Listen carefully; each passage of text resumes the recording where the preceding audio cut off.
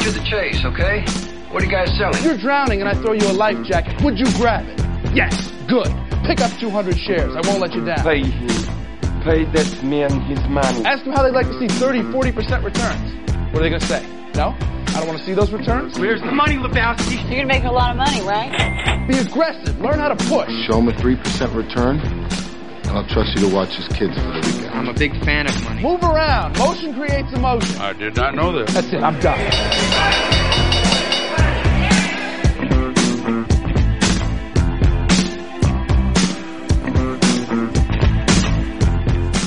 Hello and welcome back to the Snacks and Jacks. I'm Tom Howell. Matt Byrne on the board. SP futures down 10.15. NASDAQ futures down 42. This was after a day yesterday when we had big hopes for the day. We were doing the show to the upside as we were up a bunch, and of course we were not up a bunch. So as soon as these consumer confidence numbers came out, which I will talk about in a second, because I think our friend Kevin is trying to get in. So you got to call him, Matt, if that's what you're doing. Absolutely.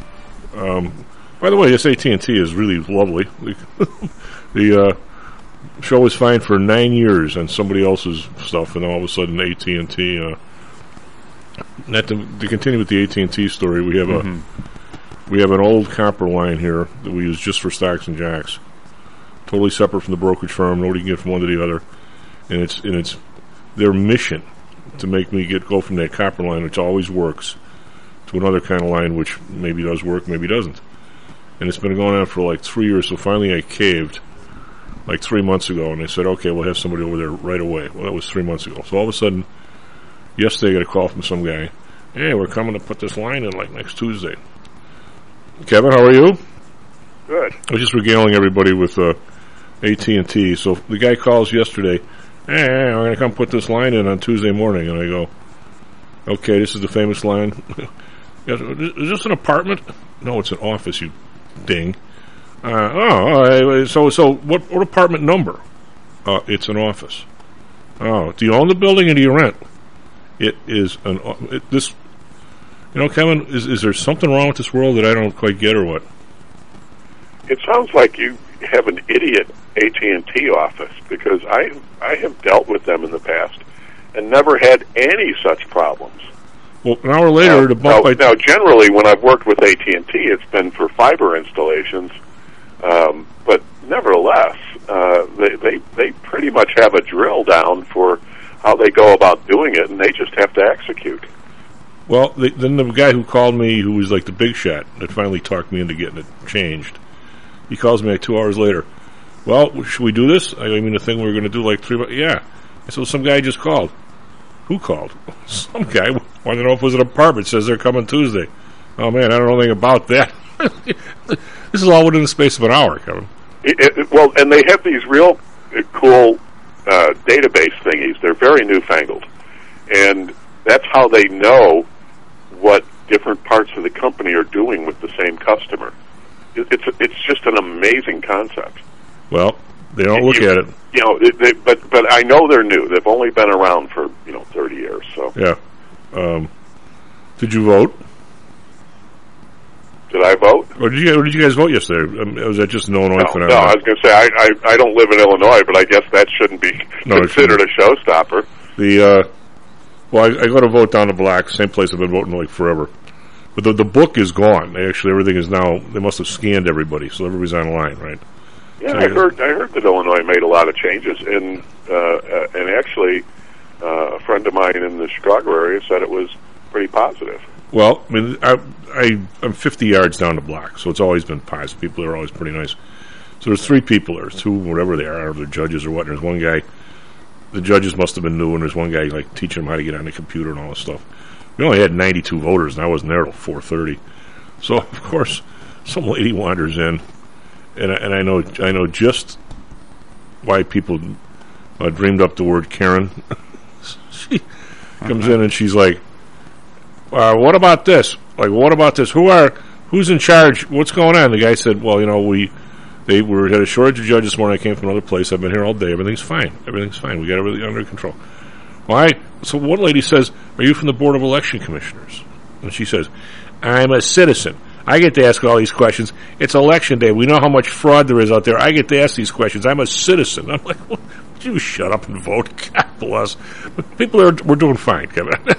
Somebody just has to criticize, right? I mean, is it the world we're in? What can I tell you? Just saying. Well, yeah, I don't even know how to explain it. I get that there are stressors in people's lives that didn't exist only a few years ago, but nevertheless, there just is. There's no reason for bad manners. There's never a reason for bad manners. There's never a reason to be a jackass. Well, to flip your stress onto somebody else is never the answer.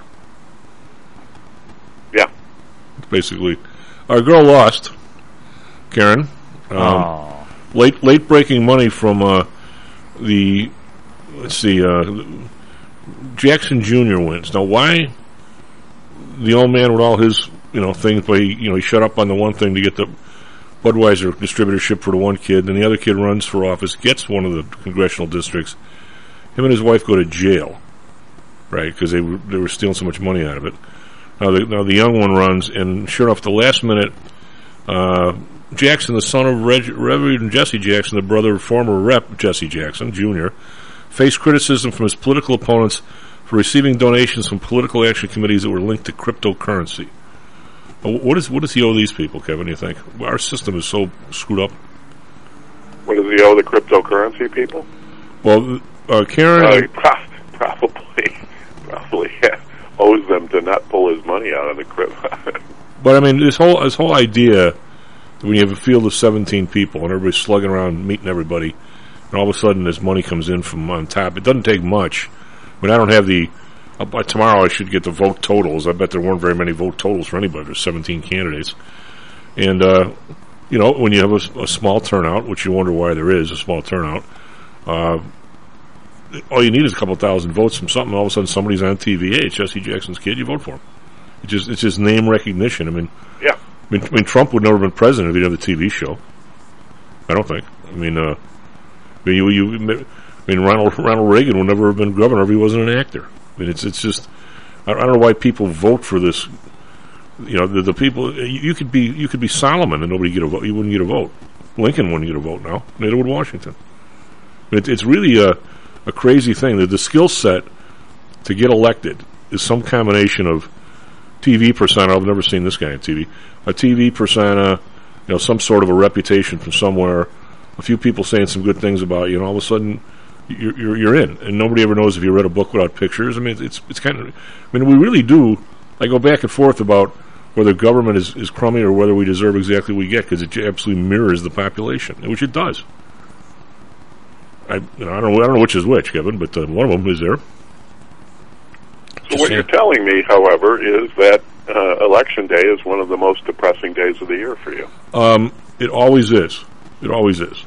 You know what? Even more depressing was I didn't have my Election Day date with me, Eric. Eric and I met, I'm going to say, 12 years ago. I went down the block and voted. I walk into the Tripoli afterward because I voted no for every judge. Everybody's unopposed. I'm wondering why I even walked my ass down here. And I'm pissed off. So I go to Tripoli. There's all these seats. All of a sudden, this huge black guy comes in, sits down next to me. And I'm like, aren't there any other seats?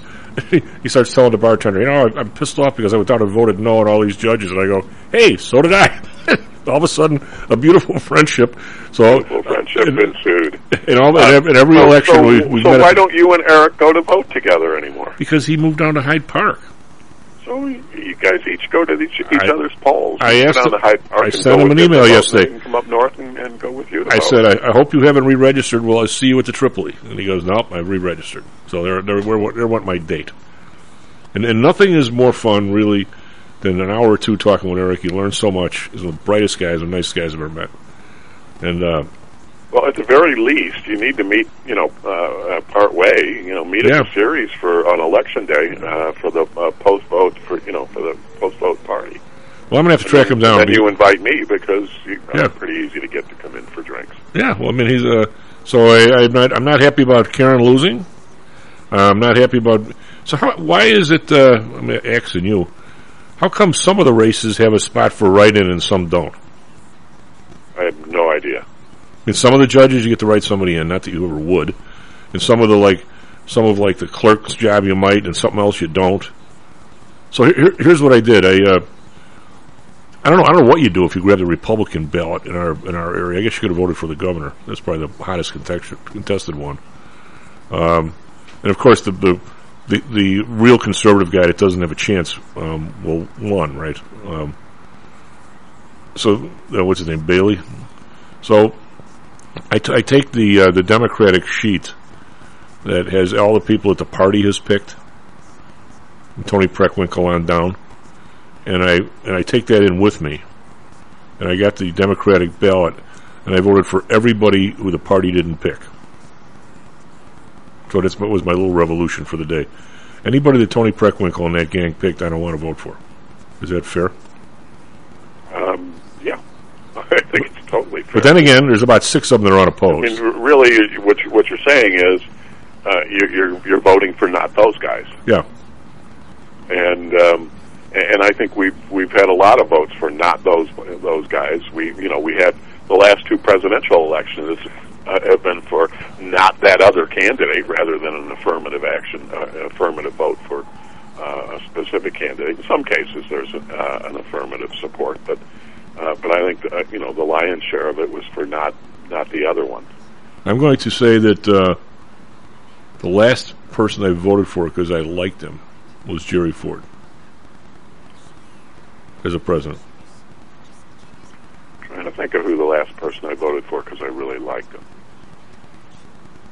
Maybe because he didn't have to go through all the crap to get there. He was still kind of a regular guy, I think.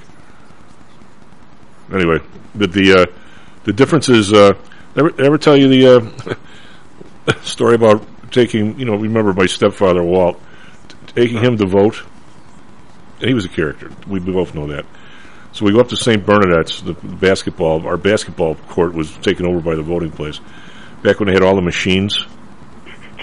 Do they do for the election like we did for basketball, where we'd play for a couple hours and then some guy'd come in, tell us it was time to go, and we'd go, okay, next basket wins? Yeah.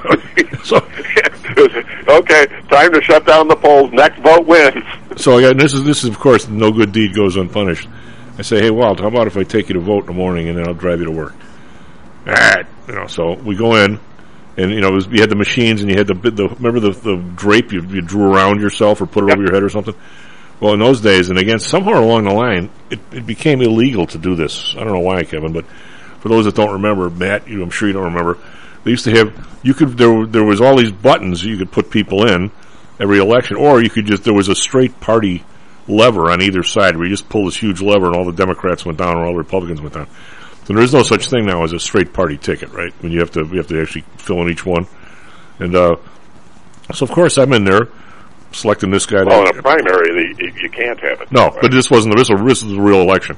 So of course, what are you doing in there? Just pull a Democratic ticket. Let's go. I'm like, well, would you shut up? Jesus, he's bellowing in the place. Just pull a Democratic ticket like you're supposed to. I'm going, he was always a challenge. But remember, were you a part of the deal in college where we made the money from going from precinct to precinct? Yeah, I remember a very nasty evening when it was really cold and rainy. It was cold and rainy in November, and it just miserable. And we did one of those, fill the can with water things for my roommate Tom, and he came in and he was so pissed off because it was cold and rainy, and then he got doused when he opened the door. Well, I was the wheelman for our year, which must have been. It had to be what, 72? Was that Ford? Was that Nixon? Yeah. It was Nixon. Yeah. For those that don't even remember, before you had computerized stuff on this. 72, 72 would have been Nixon, yeah. Yeah, and his Tricky Dick said, who did he run against? Was that Eagleton? Or, no, Mondale. Was, Mondale. I got a picture of his face in my head. Was it Mondale? No, it wasn't Mondale. It was, because Reagan ran against Mondale. That's right. It was, it was Humphrey the first Minnesota. time. Mondale's from Minnesota. Humphrey was the first time. Humphrey was 68. Anyway, Matt, the deal was that... I'll have it for you in a sec. they had all these machines lined up at every precinct, and then at the end of the day, there was numbers on the back of the machine for every one of the stuff. So they gave you this 800 number, because everything was all payphones back then, and everybody went, and as soon as the polls were closed at like 6:30 at the time, they'd draw the cord back from the thing, and they'd read off the numbers, and your job was to take down the numbers and race for the phone and call them into New York. And what did we get? What did we get? We got like $2 a polling place or something, Kevin, something ridiculous like that. And I remember I had like 8 people in my old Oldsmobile. My job was to drop everybody off, go get them, and everybody covered like 2 precincts. So I'm running all around this area in downtown. Was it Mishawaka we were? Where were we? We were at Mishawaka or Elkhart or someplace. Man, it was fun, though. And then, of course, we went right to the bar afterward. But, well, that's a good way to get people out there, get them to vote. Well, yeah, I mean, no, we couldn't vote. I mean, most of the guys were still registered at home. But some guys registered down there. But yeah. I think I did, because that was my first election. I think I registered down there and then changed it when I came home. But yeah, you wouldn't believe the stuff people used to have to do to get like the results in. Like now, I'm sure everything's just tied into something. But I was the 92nd voter at our precinct, and I've been there in the afternoon before. I was at 300 and some, so there wasn't much in the way of turnover yesterday. Who are you going to vote for? Quigley's unopposed. I mean, you could vote against Pritzker, which I did, but that's useless. Let's see who else. A couple of I couldn't vote for Alexei. I don't know. I'm just voting against everybody's bad, Kevin. It's bad for the psyche. Just saying. Hey, I sent you that thing yesterday. We can maybe look at it a little bit. And I've been listening, anecdotally to people talking about even going out and entertaining. I mean, I was one of my guys last night. I said, "How about if I go vote, and if you're around, I'll meet you over at Lagos." He goes, "You know what? They raised their drink prices. It cost me $10 to park. I'm out." You know what, Kevin? I think a lot of that's going on. The parking is ridiculous. $10 for 2 hours when you're parking at 6 o'clock. But everybody has gone up so much in these restaurants. I don't know how you do it every night. If people do, but you either got a lot of dough right now or you don't. I'm looking here at an article that I sent you out by Jessica Dickler. Was her name? Dickler. Jessica Dickler. 58% of Americans are living paycheck to paycheck after inflation spike, including 30% of those earning $250,000 or more. With inflation still near 40-year highs, more than half of all Americans are living paycheck to paycheck, according to one report. Consumers who are struggling to afford their day-to-day lifestyle tend to rely more on credit cards and carry higher monthly balances, making them financially vulnerable. Even top earners say they are stretched thin, the report found. I don't think that's that's wrong, Kevin. I mean, it's I don't know. Right. So anybody who was on the plus side of the ledger by, $100 or even $200 is now on the negative side of the ledger. Or else they're cutting something out. Or else they're not spending where they were.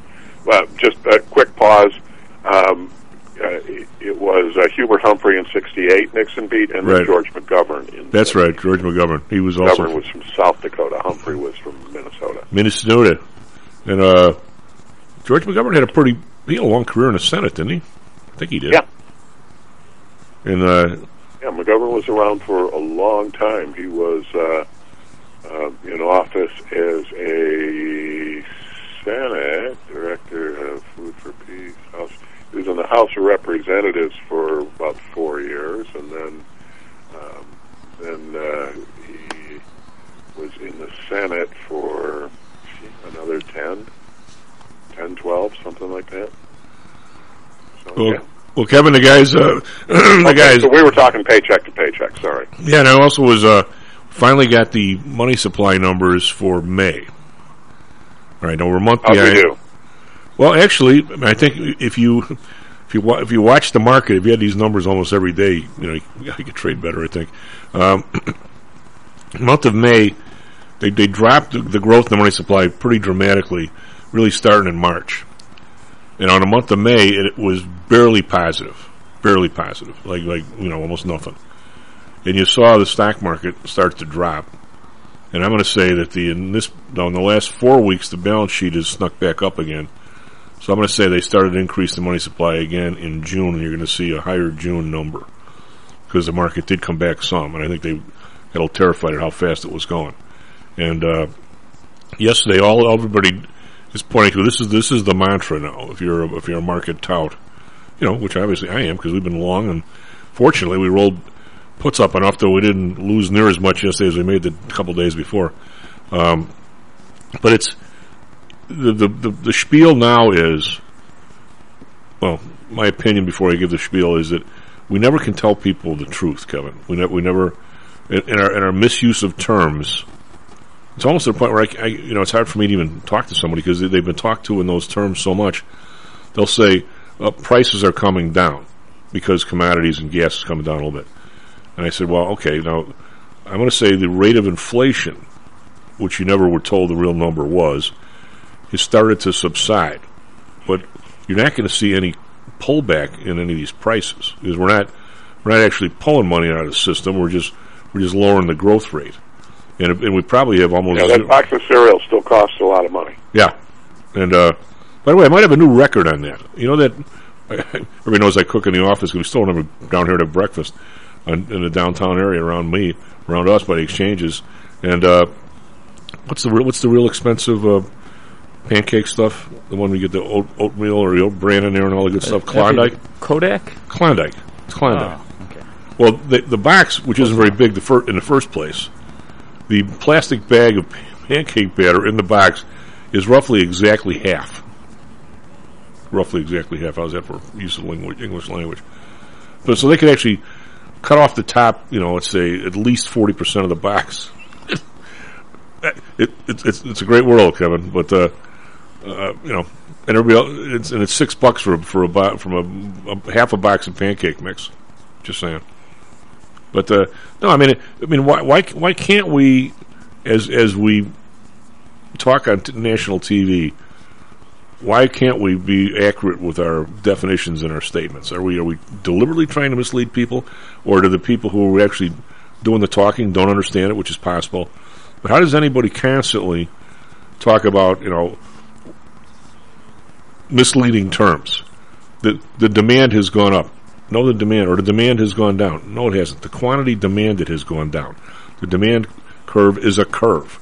And if you move the price, the higher the price, the less people are going to buy, but it's already on the curve.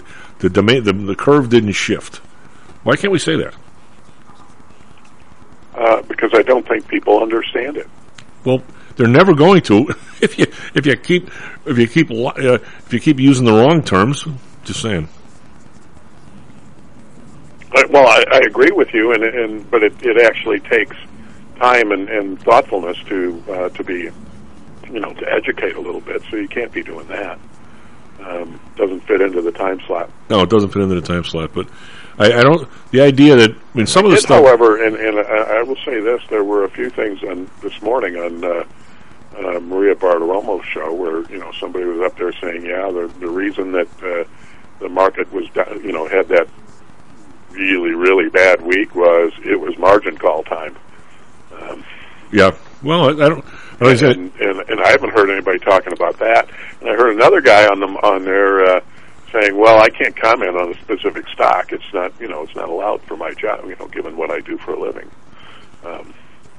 Who's that? He must be somebody from a small firm that's afraid of actually being regulated. Yeah, I don't know. Nobody I recognize, so I don't. I don't know. Yeah, if it was a big firm, they wouldn't care a lot. If it was Morgan Stanley or somebody, they'll tell you. They'll do whatever they want because they're untouchable. You imagine somebody. A few of your pet peeves were actually addressed today. Actually, someone spoke to them. That's.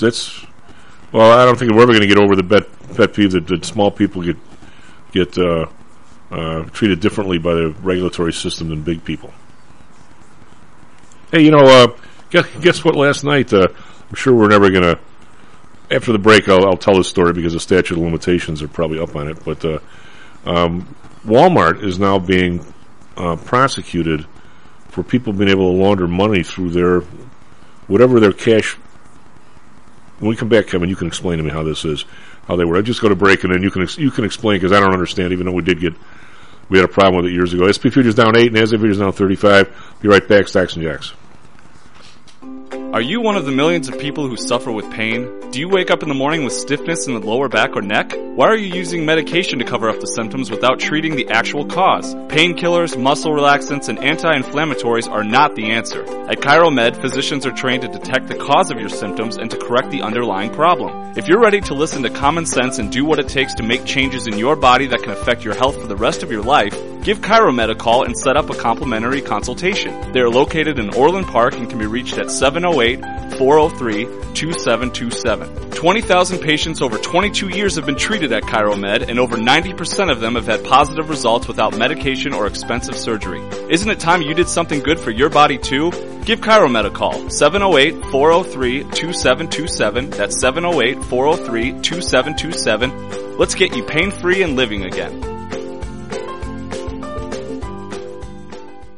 Hi, I'm Audrey Johnson, owner of Home Source Realty and frequent contributor to Stocks and Jocks radio show. If you're thinking about purchasing real estate, this summer could be a good time to shop around. Whether you're a novice or seasoned investor, low interest rates and a good inventory make adding bricks and mortar investment to your portfolio an interesting possibility. Many a great fortune has begun with the purchase of property. Call me today for your personal investment consultation, and I would be happy to get you started on your path to prosperity. You can reach me at audreyjohnson@realtor.com or call me at 708-349-3456. That's 708-349-3456. Interested in promoting your business to a high-end audience comprised of entrepreneurs, traders, executives, and the everyday business person? Consider advertising on Stocks and Jocks. With a devout listenership covering the Chicago market, along with a vast online presence, advertising on Stocks and Jocks may be just what it takes to put your business over the top. For more information, contact me, Matt Weber, at matt@stocksandjocks.net. That's matt@stocksandjocks.net. I am the smartest man alive! Stocks, Jocks. Stocks and Jocks. Stocks and Jocks. You are out of control! Here, right now, right here, right now, right now.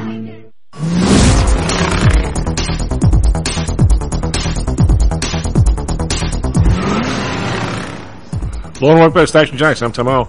At Burn on the board, S&P futures are down 6. They were up last night and they were down more this morning, and now we're coming back to, well, looking like we're heading back to break even. Who knows if we're going to make it or not.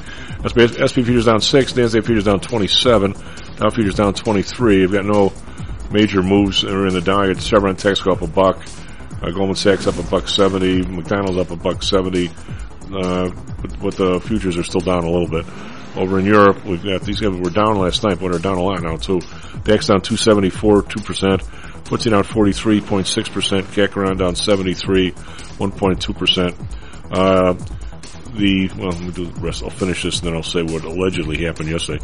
Nikkei down 244.9%. Shanghai down 47, 1.4. These guys were all pretty good yesterday, giving it all back. Hang Seng down 422, back under 22,000 is 1.9%.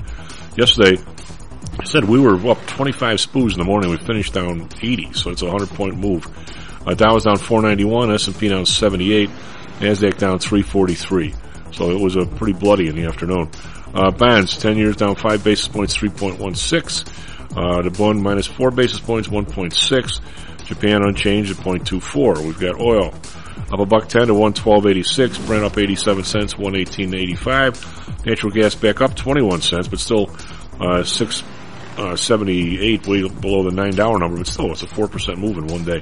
RBOB down 2 cents to 3.90. We've got gold up 6.50 to 18.27. Silver up 9 cents, 20.96. Copper up 2 cents to 3.79. And we have Bitcoin 20,058. Messing around with that 20,000 number again, which people think are a lot of people think is maybe margin call city for that thing. But you never really know because it's not published anywhere that I can find. Matt, what do you have for us? Traffic, weather, sports. Yeah, good morning. It's currently 6:34 a.m. on Wednesday, June 29th, 2022. Now for, I would say sports, but it's just sport, as singular. It's, just MLB right now. Cubs at Wrigley yesterday. They lose 3-5 against Cincinnati Reds. White Sox, big win against Los Angeles, Angels, 11-4. Notable plays, Josh Harrison and Luis Robert hit 2 home runs. Diamondbacks took on San Diego Padres yesterday and win. Phoenix 7, San Diego 6. Now for weather in Chicago. Currently in Chicago, partly cloudy, 70 degrees, a high of 81, and a low of 70. In Phoenix, clear skies, 91 degrees, yeah, even at 4 o'clock hour, a high of 107 degrees and a low of 86 degrees. Now for traffic in Chicago. Traffic eastbound on the Eisenhower between the I-294 North Tri-State Tollway, a little before Eisenhower, right on the Eisenhower, right on the, I would say, Reagan. That's the president I was looking for, to Harlem Avenue. Traffic eastbound on the Kennedy between Cumberland Avenue and Foster Avenue. Traffic westbound on the Kennedy between Damon Avenue and North Avondale. And finally, traffic northbound on the Stevenson between Harlem Avenue and South Pulaski Road. Now back to you, Chief, with your alleged crime that you committed. Except we didn't do it. We had, Kevin, remember the story with the people who managed to email and get money. Everybody, every firm, even if you don't know it, every firm has had some kind of an issue with a hack of some kind, and we are no stranger to that. But thank God we've only had one, and it was years ago. And obviously, you button up things after something like that happens, especially when it costs you. And so, anyway, the upshot of the story was somebody hacked into one of the client's emails and was conversing with our back office just like it was the client. And he had a history of saying he was retiring, he was going to, he wasn't feeling well, and blah, blah, blah. He was going to send some money to his relatives. Well, anyway, we get the thing to send the money to who we thought were relatives. But upshot of it was $50,000 goes to this lady in Alabama who doesn't have, basically a pot to pee in. And we find out afterward, because of course I get no help from any single one of the any law enforcement thing. So I end up having to hire a private investigator, because I'm a little bit of a terrier on stuff like this. Because I don't really want to get stolen from. And by the way, the fact that nobody will go after them just means that they're very active. So the money goes to this lady's bank in Alabama. Now I end up with all the bank records and everything from these people, so I get to go through all the stuff. Lady's Social Security is like $1,300 a month, and she's living on that in the house, some little house she must have been paid for, and so this check or his wire arrives in the bank. The bank doesn't question it, doesn't do anything. The next day, allegedly this is some guy she met on the internet that told her to do this. The money was coming her way, and she goes. She never had any money in her bank account other than like a couple of grand ever, because I get all the stuff going way back. This $50,000 shows up. She walks in and gets $24,000 in cash. Cash. I don't even know if a bank here would even give that to you, but walks down to the Walmart. Now, didn't we used to have to use Western Union and somebody else? Well, then Walmart essentially. Yeah, they use Western Union and I think MoneyGram. I think they outed Western Union. They used somebody else. Might have been MoneyGram. She takes the cash down to the Walmart, and they wire the money to Egypt, no questions asked. Now, I've had ladies here that work in the series that are from Romanian places, and at Christmas time, they want to send their parents, $5,000 or something for a Christmas present.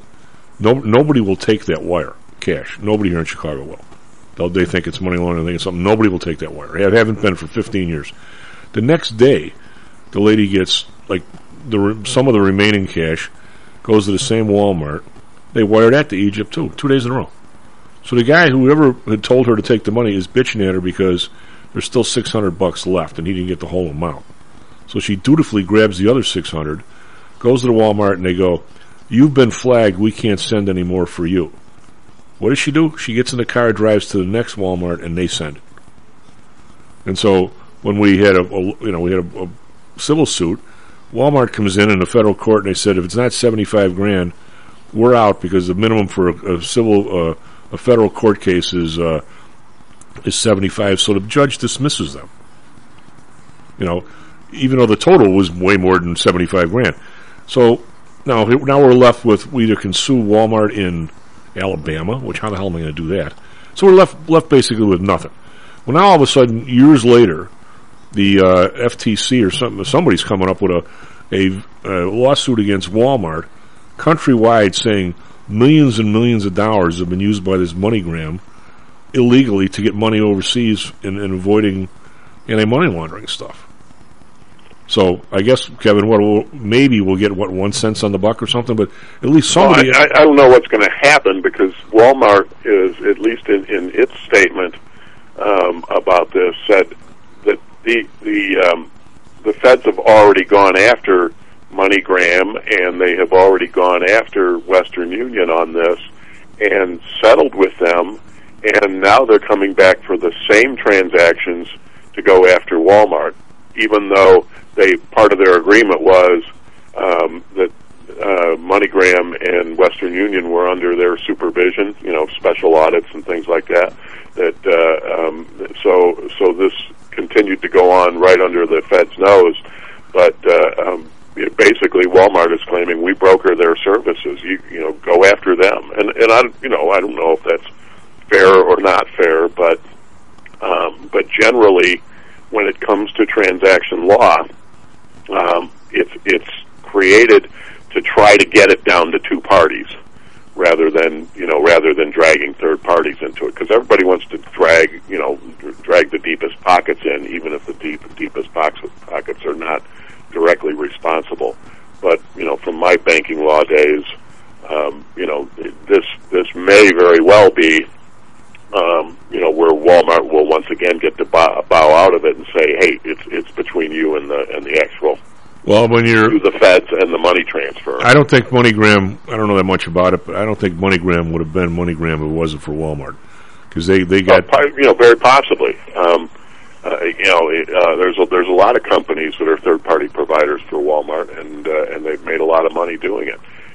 Right down to banks with branches that would never have grown if they didn't have the Walmart presence, or even things like ATMs that wouldn't have any, where they wouldn't have a profitable ATM network but for their Walmarts. That's not unusual at all. Well, I guess the issue that always is, biting at me, as you know, Kevin, you're on the show enough with me. The idea that if you walked in here with $10,000, that you can say, hey, my dad just croaked, it was in his drawer with my name on it, and could prove that here's the obituary from 4 days ago. Kevin, nobody'd care. Nobody would take that. If you went to I understand. Yeah. My question is was that a Walmart employee who took that transfer, or was it a Western Union employee or somebody like that who happened to work in an office in Walmart? And I don't know the answer to that. Well, the fact that you could go from one Walmart to another and they're not like talking to each other or something, whatever it is, it would be Western Union.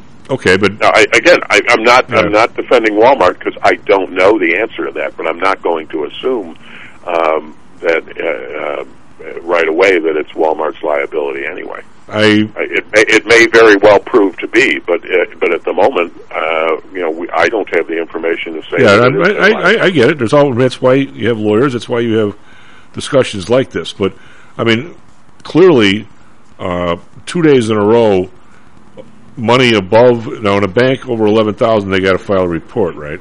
That's just to put money in the bank. Yet, how can somebody who has a sort of a like business be able to take twice that 2 days in a row and ship it to a place that really, by the time this happened, this is right before the Paris attacks, for God's sake. So it's not. Yeah, you would think that somebody would have caught it, and that if you got flagged at one office, that it should be in the system, and you're flagged at both. Yeah, and plus, I would think that would be the case. And I also would think that if one of the listeners is in some rural area, they never had a dime, and all of a sudden a $50,000 wire shows up in their account, in the next 2 days they pull it out with cash, somebody has a question somewhere. Hey, Mrs. Whatever, what are you doing? Somehow, Kevin, what do they say for all it has to happen is for things to go bad is for good people to say nothing, or something like that? I mean, yeah, that's on ethical issues, but it would apply to everything else too. Yeah, even common sense would have you asking some questions about it. But unfortunately, we don't often legislate common sense. I wish we could. I wish we could too. Couldn't it be great if you could just send people to jail for being a dumbass? Well, you actually could in the in the exchange business, because they try to define all the nasty stuff people could do. And I was never on business conduct, but I was close enough being on the board and stuff to have some pretty good idea. I had to do an appeal of a case once. At the end of the day, somewhere at the top or the bottom of the list of all the bad stuff you could do was a clause saying anything that conflicts with the just and equitable principles of trade, which is kind of I don't know what you even call that, some sort of a coverall, catch-all, to where, hey, look, even if we haven't defined it, if you see somebody doing it and go, wait a minute, if everybody did it that way, this place would be a cesspool. Whatever that was, even if if you came up with a new fetish, a new way to steal, if you were stealing, this covers you. Which I thought, it can be very slippery, I know, but it's also pretty interesting. If you can figure out a way we haven't figured out yet, you're still guilty. There's pluses and minuses to that, Kevin, but I think it was kind of comforting to people on the floor. Wait a minute. You found a trap door in the floor you could pop out where the broker was, even though it's not defined here. That's not just and equitable. You're out of here. So yeah, well, you're out of here. You know, the alternative is beatings. So it's probably a way to maintain a certain amount of decorum. Well, I mean, punching somebody on the floor instead of assault was like $100 fine. So there was that going on too. Not too often, but there were many threats. Yeah, now that becomes an economic decision. Yeah, well, that's why I actually. Yeah, just cost me $5,000. Make it 5,100. Yeah. Boom. Well, one guy I did tell him one day, one more word, and I'm meeting you at the Horse, because that's where he took it outside. It was at the Horse.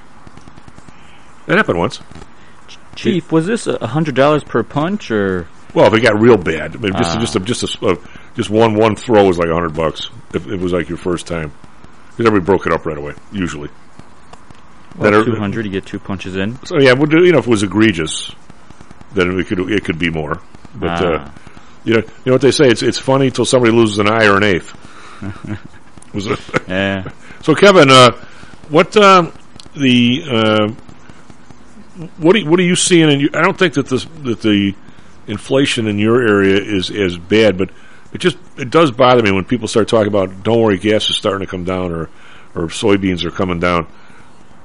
Nobody quite gets that there's two things here: the amount of water in the pool, which the Fed is actually starting to pull back on. So I actually do think that the rate of inflation going up has probably slowed down dramatically, but the level now we're at, the river isn't rising anymore, but it's still at flood stage. Now what do we do? I mean, and that's probably the best similarity I can make. We're at levels that people at their current income can't live like they used to do. And what do we do? I mean, even if you and I were in charge, do we pull back on growth below the growth of the economy? In other words, if we do think we have a 2% growth, which I don't think we do, but say we did, are we going to cut money supply growth to zero or to negative to try and bring the total level of prices back to make it, or are we going to say, let's just let the current level be here, and over the next decade or so, somehow or other people are going to fight their wages up to where they'll be okay? I don't know. What call would you make? Well, I think we should go with the latter and trust the deft touch of the Federal Reserve over a long period of time. Just kidding. Well, they could do it. Sure, yeah. Sure they could.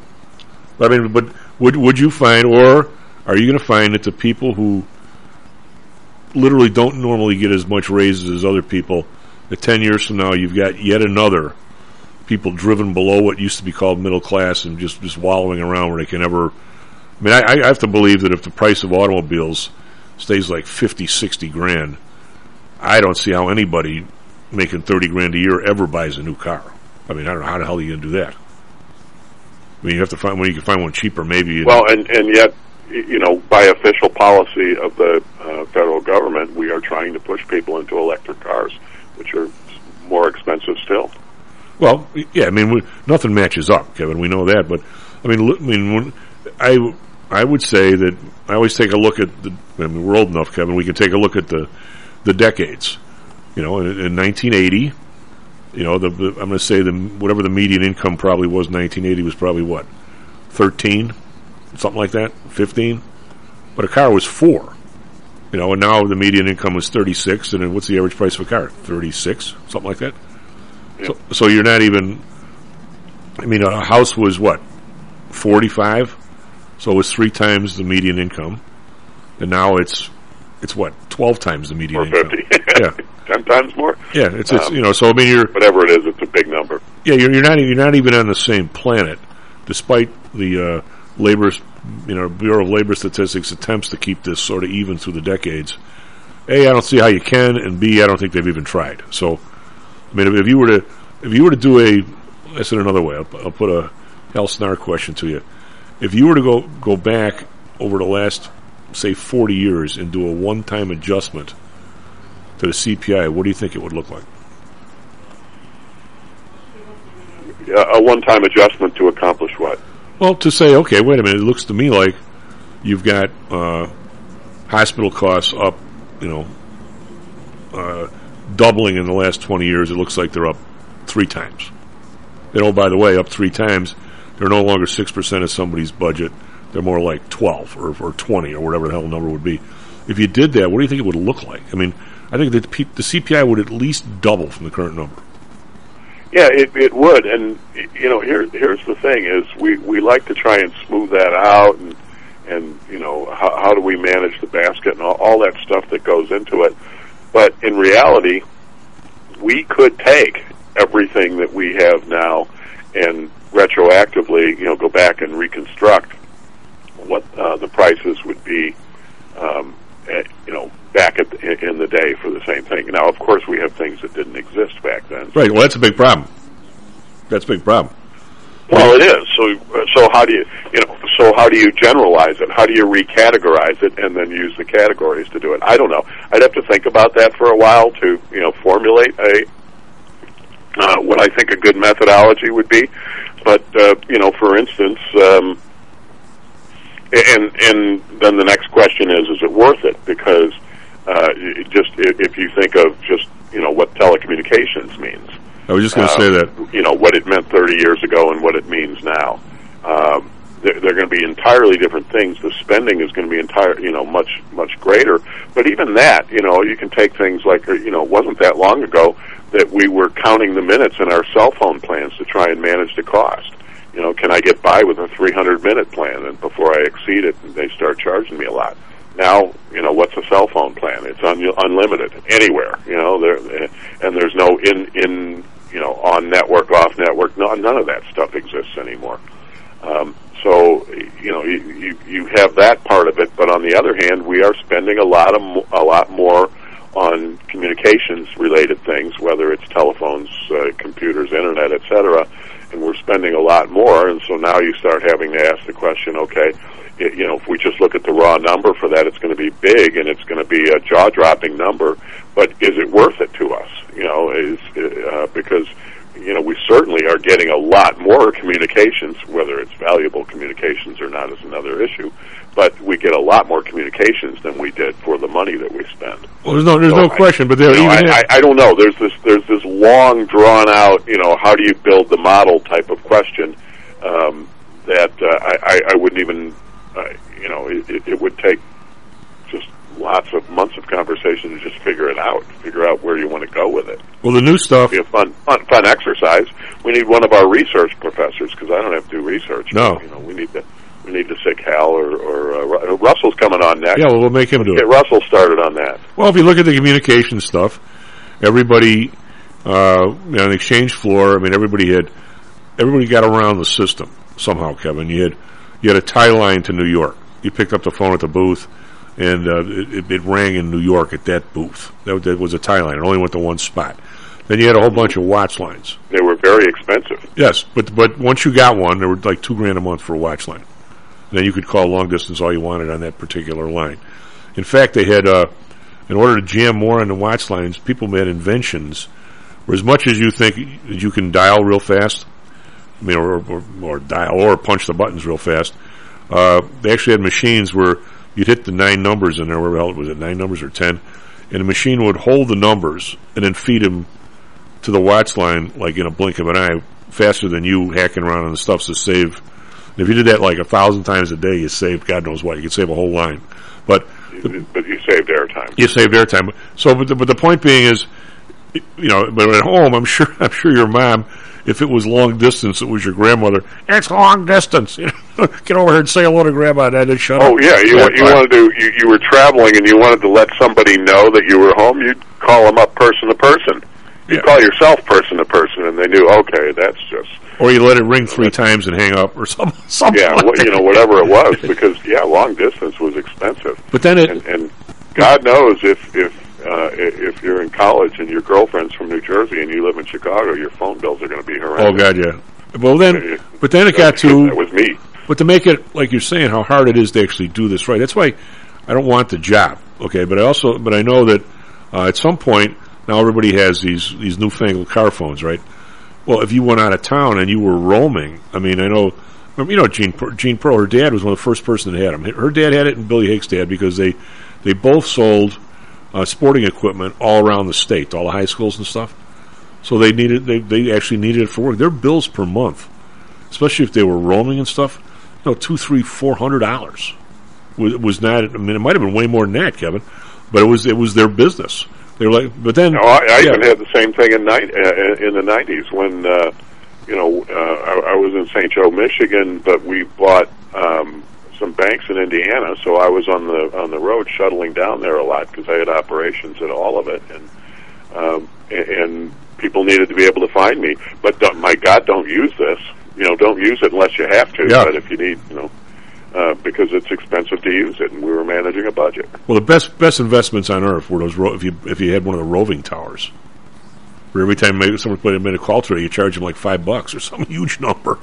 But I'm saying you're right. It would be. But the point I think just taking it back to the discussion is what we're describing is how we live. Yeah. And so what we're really talking about when we want to discuss the cost of living is how much does it cost to live what's considered a normal life in an era, and how much of that cost is consumed.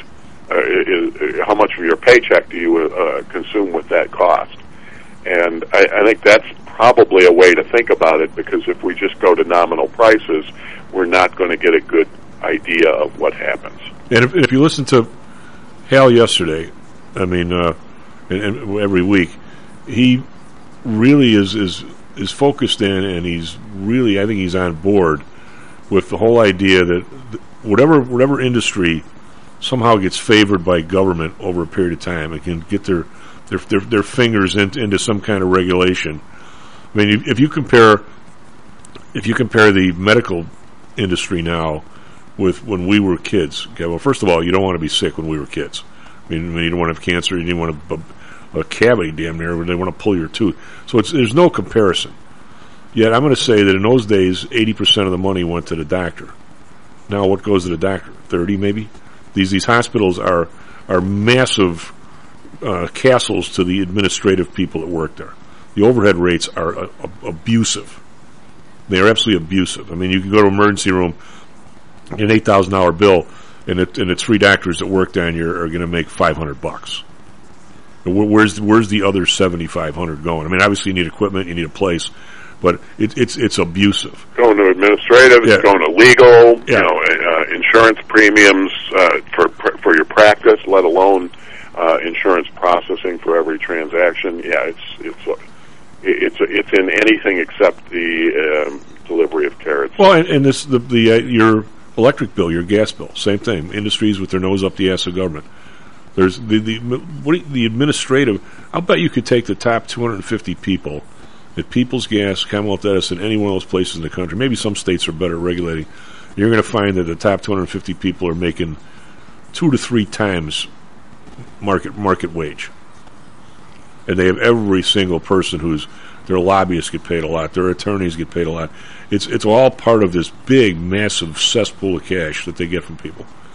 They're so far away from being anywhere remotely competitive, and the thing of it is, there's only a certain you reach the point where your people can't pay, and I think we're getting there with this inflation. I mean, when we first started the show, I said, we had all these prices moving up for all this period of time, and people have not gotten raises. The worst thing you can do is if we end up foolishly in some sort of an inflationary environment, you're going to skewer your population. Just skewer them. And God bless it, Kevin, it's happening. I mean, a regular person has. I tell you what, if you're in the trades, actually, if you're like a painter or something, those guys have been able to scoot their prices up high enough to where I think they're hanging in there. It's the people working the low ends of these corporations or businesses. I mean, they can't double people raise, but I know people that have had 6 painters over for a whole day. Now it's a full long day, and they know what they're doing. It's not like they don't deserve their money. They're making $1,000 a day when they're working. I mean, but think about that, and then think why are so many people opting out of the job market at a time when inflation's going up? And that's because between the expense of getting to work and being at work, and then on top of that, you're piling on that your real wages have fallen especially over the last couple of years, and now you say, well, okay, if my life is going to suck, maybe it'll suck a little bit more if I'm sitting at home collecting unemployment. But suck is suck. Yeah. By the way, that's the title for today's show. Oh, good. Kevin, take care of yourself. We got to break away here and get our buddy Russell. And SP Futures up 11, NASDAQ Futures up 31. So we swung from the downside to the upside. Must be our scintillating bullish conversation. We'll be right back. Stocks and Jocks. How much confidence do you have that your investments will make you wealthy? Do you truly know the odds? Welcome to Luckbox, the control freak's guide to life, money, and probability. Luckbox shows you how to gauge the likelihood of success before you commit to an investment or any other decision. And Luckbox is free for 1 year at luckboxmagazine.com/jocks. Each new issue dives deep into the current investing climate, separates the signal from the noise with relevant trade ideas, and equips you with cutting-edge tactics you don't already know. Luckbox is the essential magazine for proactive investors who are hell-bent on pursuing life, luxury, and happiness through sports, fitness, travel, food, spirits, music, and a whole lot more. Smart investors don't bet on possibilities, they play the probabilities. Luckbox is $7.99 on newsstands, but you can subscribe for 10 free digital issues at luckboxmagazine.com/jocks. Don't rely on luck. Get Luckbox at luckboxmagazine.com/jocks.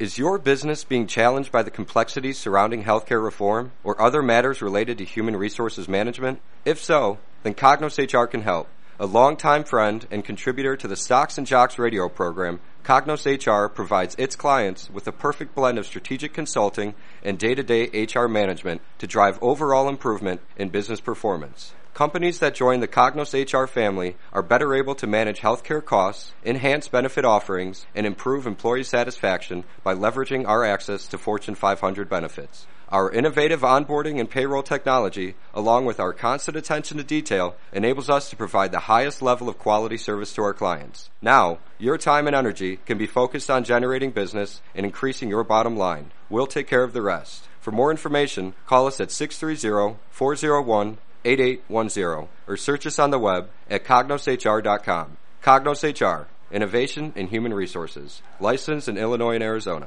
Hello, this is Tom Howell, the Chief. Confused about investing these days? I suspect you are not alone. Investing was never easy, although at times it may have seemed so. I think one reason behind the current concern, although maybe not explained as such, is how the fluctuation in the American dollar and the associated politics is affecting your investments and your wealth. It may not be enough to make some money in your investments.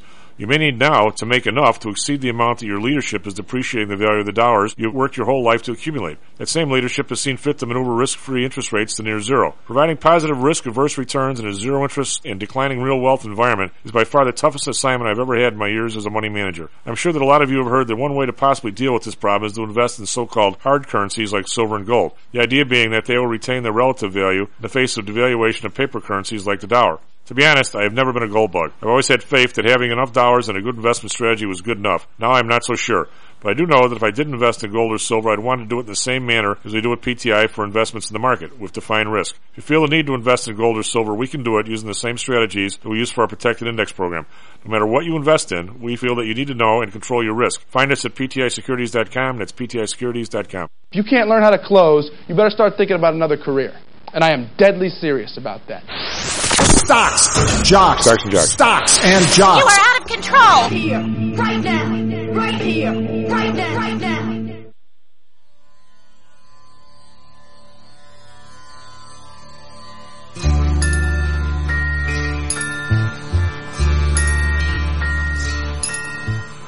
Hello and welcome back to Stocks and Jocks. I'm Tom Hollies. Matt Byrne on the board. He always surprises me with the 7 o'clock music.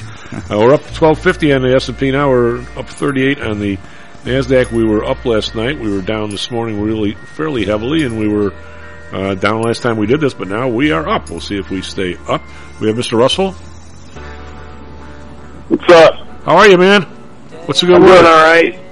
So, is this a collect call, or should I send you a bill? I can. Well, you know, we do if people are in hotel rooms. What we do is, I know. Yeah, I know. Yeah, you Take can't care ever of me. can't always go the other way if needed. Hey, yesterday, some of these, this kind of surprised me, Russell. Do you ever look at the Fed, or the Atlanta Fed GDP Now thing? No, I have not. Well, now you got me scrolling.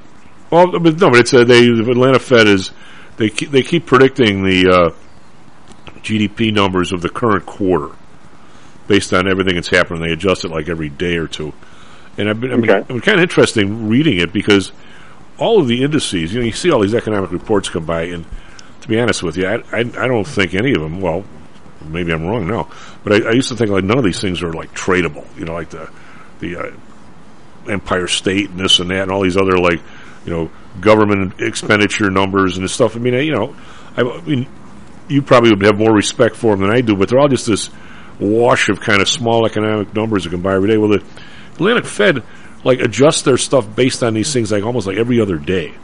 Oh man, government expenditures were down a little bit, so they'll notch it down like a tenth of a point. They watch all those things. Now, yesterday was kind of weird because we were doing a show and the market was up reasonably well. We had a big bounce back on Monday from last week's, pretty lousy day on Thursday and Friday. And it looked like we were going to, come right through yesterday with a second day of being, maybe a second day of a bounce. And sure enough, this consumer confidence thing comes out, which, it's got to be, I don't know, it seems like there's a bunch of these confidence numbers. Thing comes out, and it's a clunker for worse than a decade or something. All this. Coincidentally, I don't know if that was the reason, coincidentally the market heads south and never looked back and finished on its low. I mean, we had a horrible day. We had 110-point move in the SPOOs. I mean, is it just coincidental that number happened to come out and has nothing to do with it, or are people actually watching this stuff? It all takes a little bit to turn things. I don't know if that would be a number that would have turned us, but yeah, because that one's not related to the things that we're overly concerned about. Well, yeah, that's what I would say too. It did come in super lousy, didn't it? Yeah. Well, and so that might not have helped much. But you would think that if consumer confidence came in kind of lousy and the Fed's trying to slow down the economy, that we would like that, because isn't that what they're trying to do right now? They're trying to fight inflation dramatically with still an expansionary interest rate number. They're trying to jawbone it down about the biggest jawbone effort I think I've ever seen. Last month, the money supply growth essentially stopped. We finally got the number yesterday. This month, I think, because the market started heading south, that the balance sheet's gone up every week in the last 4. So my guess is they're back putting money into the system because they don't want to. They're trying to not let interest rates go up too much because the Fed doesn't have the money to pay it. They're trying to not let the market go down too much before the election, and they're trying to fight inflation, which is totally out of control. And every day they keep pointing to something where they got it back. The consensus on TV now is that it is clearly under control. Soybeans have come down, corn have come down, and gases appears to have peaked. So they've got it all figured out. And this last this last interest rate hike to 1.5% is doing the job. That's the consensus as of yesterday, Russell. And if you believe that, I got a bridge for you. I was going to say that is a consensus among a very small number of people. Yeah. So, in the long run, whose opinion doesn't matter.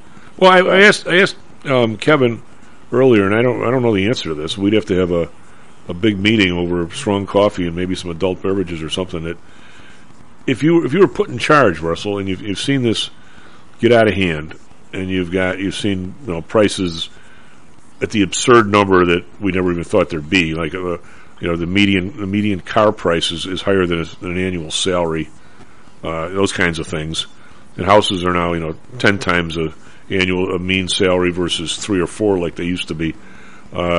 There's massive problems in that area. Now, but if you were put in charge, would you say, look, I'm going to assume a 2% growth, even though it might not be there. I'm just going to grow the money supply by exactly 2% for the next decade. Hope we grow at 2%. We'll stop prices rising, and we hope along the line real wages somehow go up to meet the current price level to where people 10 years from now are in better shape than they are now.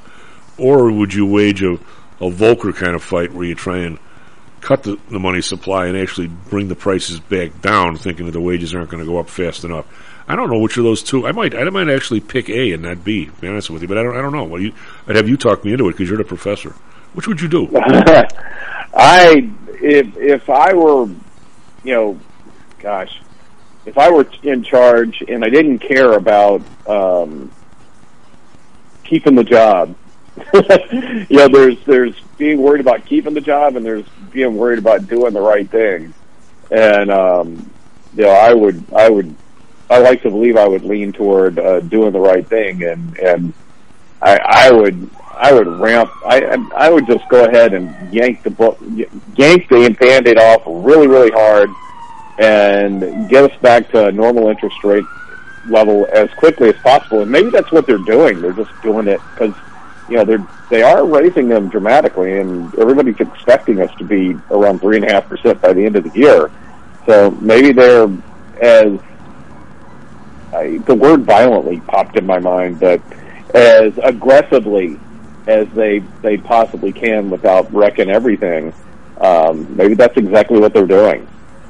And I just feel like, and it's a lot easier from the sidelines. They do more. Well, it is. Yeah. I mean, it really is with the amount of the talking that's being done. You almost have to shake your head or give yourself the Aquavelva moment, this cold slap in the face. On one hand, all the stuff you're hearing and the projections and where we're going and people are doing this and that, and you say, okay, the Fed looks to me like, man, they're really on this. Then you sit there and go, look in the mirror and go, Chief, you dummy. The inflation is 10% and the interest rate is 1.5%. What are they doing? I mean, we're not even, and maybe 6 months from now it'll be 3%. I mean, at any kind of scale, it's all BS. They're not doing anything. I mean, and even if they, what was the inflation target forever? Around 2 to 3% or so. Yeah, 2%, depending on where we're at. The scenario you just gave us basically means that the real rate of interest would be zero. Well, I mean, Hal, I don't know if you listened to him the other day. For 2 weeks now, and he speaks in professorese to a certain extent, but I wish he actually has a paper out. I got to get it and tweet it out to people, where he talks about asset pricing and what happens when you essentially have negative interest rates and the people's push to constantly get involved in the if you're one of the group of people, because we all can't. Clearly, if you take a balance on your credit card, you're not at negative interest, right? You're paying 20 or some crap. Because if you're one of the people that can be in the 2-3% range when the inflation is higher, and you should buy every big asset you can, because the next person, as long as they can deficit interest pricing, that's the only way you make money, is avail yourself of essentially negative rates if you can get the negative rates. That's why you buy a ball team for $5 billion, even though if the rates were even, you could never even make the interest payments on the income. Because in 2 years from now, if you think it's still going to be negative, the next bozo is going to pay 6. Because he can he can then borrow it, because it absolutely screws up the pricing of everything to the point where, the people who are getting the advantage have figured it out. The rest of us haven't. Now, is he right? I think he might be. Oh, I think he's most definitely right to an extent that he's talking about the greater fool theory that I get beat up on every time I bring it up, just because it sounds like you're diminishing the people that buy from you. But you can make money through the greater fool theory if you're just able to, anticipate that you're not kind of like when you're playing poker, and if you can't figure out who the sucker is, you're the sucker. Well, I mean, but that's not really the first couple of times. Who are you going to sell certain things to if there's not a justifiable reason for it to increase in value? Well, and I don't want to take the turn, but that's kind of the attitude that I've had about crypto forever, and there are not enough new fools anymore, and we're seeing what's happening in that market. Well, it's Russell. The first couple of times Hal explained it to me, I'll be honest with you, I didn't really understand where he was going, and I too went to the exact conclusion you just had. It's somewhat of a greater fool theory type of thing, right? And you and I are agreeing on that. That's not where he's going, though. What he's saying is a long period of negative interest rates for some people. They're actually financing your purchases where you can't afford not to do it, because if you don't, the prices will run away from you. If you can get in on the scam, which not all of us can. That's my biggest bitch totally with the Fed on this whole thing for the last 15 years. I don't care if they went to really low rates, if they thought that was a good idea, but you can't have 2/3 of the population not benefiting by the rates. They never said to the bank, we're giving you, by the way, 1% interest, but you better not charge more than 10% on the credit card or we're shutting you down. They never said that, which is my big complaint the whole way through. They never made sure that the Russell and Chief Plumbing Company wasn't paying 8.5% with a personal guarantee and signing over our house for our 5th plumbing truck, and we never missed a payment in 25 years. They never did that. They essentially just sent it to some people. And what Hal's saying is, for those people, the rate of interest is so negative that it is so valuable for them to just buy anything they can, because as long as that keeps going, it's not even the greater fool. You've just benefited by 8 more years of minus 5% interest on something you just bought. It's helping the fools. Yeah. I really wanted to come up with something more clever than that. Yeah, but he's actually going further than we are. It's benefiting your buddies, as you always bring up, if the market moves a little bit before one of the economic numbers. Well, yeah. But his analysis, the more I think about it, is so much deeper. Every time he says it every week, I'm sitting there going, I didn't get this the first time through. Third time through, I'm sort of starting to get it. And it's way more than just a greater fool theory. It's dealing with that particular class of people that are actually benefiting by a negative interest rate, and what their behavior is different from other people who can't. And I almost find it fascinating. If he sends his study over, I have to send it to you, because maybe you can figure it out better. Yeah, you got to. I got to put it on the stack, the to read list in the backyard. Because we've never really. You and I would never. If the first time this guy buys a team for what he bought the Denver Broncos, $5 billion or something. I'm more of a Luddite than you, Russ. My first thought was having an adult beverage with a few people. Okay, wait a minute. In a normal world, even those guys would be paying 7% for a loan like that, right? So that's $350 million a year to carry the loan that you could be making somewhere else or whatever.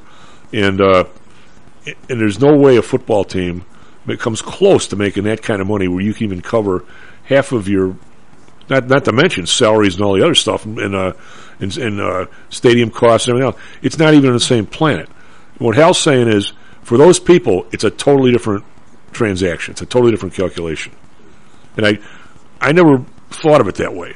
And that's why I'm trying to run it by you. He says for them, it doesn't even matter. It's the negativity of the asset, or the interest rate versus the asset, where they probably will sell it for $7 billion 10 years from now, if this keeps up. So they're more interested in the real return, or they're just looking for things to do with their money. Yeah. Because because they have it, they got it. It's super cheap, and so they can go around and buy stuff and make other things more expensive with their super cheap money. Yeah, because the money's not super cheap to the rest of us. Correct. Exactly right. An interesting concept, isn't it? It is. It totally is. I want to get some super cheap money. Yeah, how do we do that? I don't know. You could do like one of my students who started up an LLC and put in for TARP money, even though he's never run a company. Well, I'll tell you what. There are a lot of people. So we hired that kid. He could figure it out. If you go through the list of people on the PPP, there's a lot of people in there. They say, how many employees you got now? And the answer is none. And you're sitting there, wait a minute. We're just some churches in there that have no employees. They got a bunch of dough.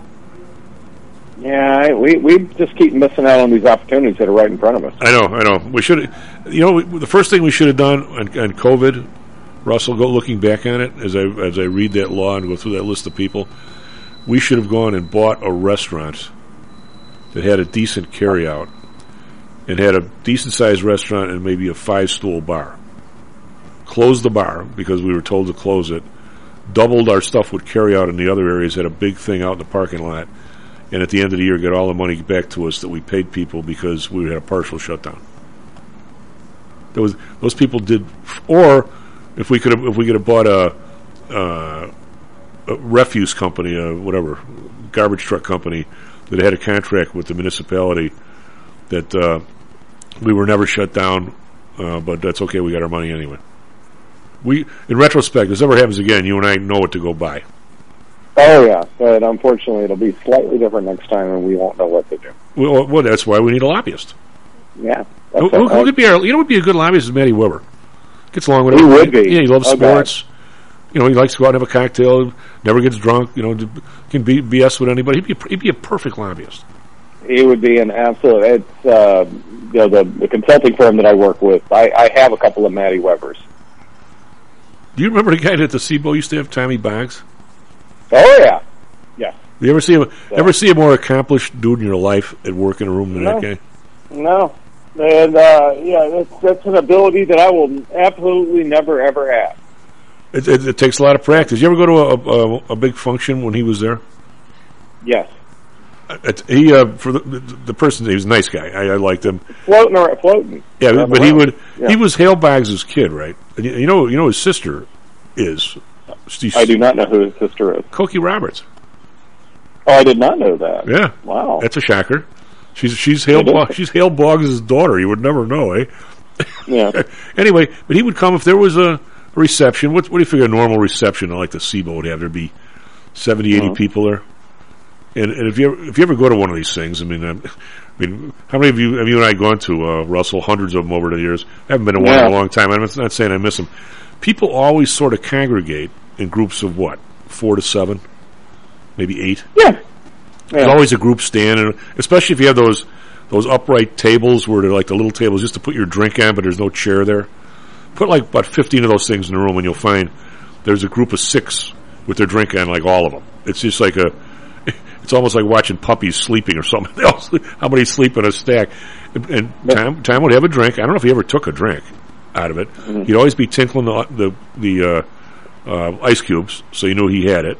Had the fancy ring. And he'd come around, and if it was all guys, he made sure that he talked to every single person in that room, at least for 5 minutes, and there'd be 6 groups. So 6, he'd be there for 35 minutes, and he probably had 3 of those functions to go a night.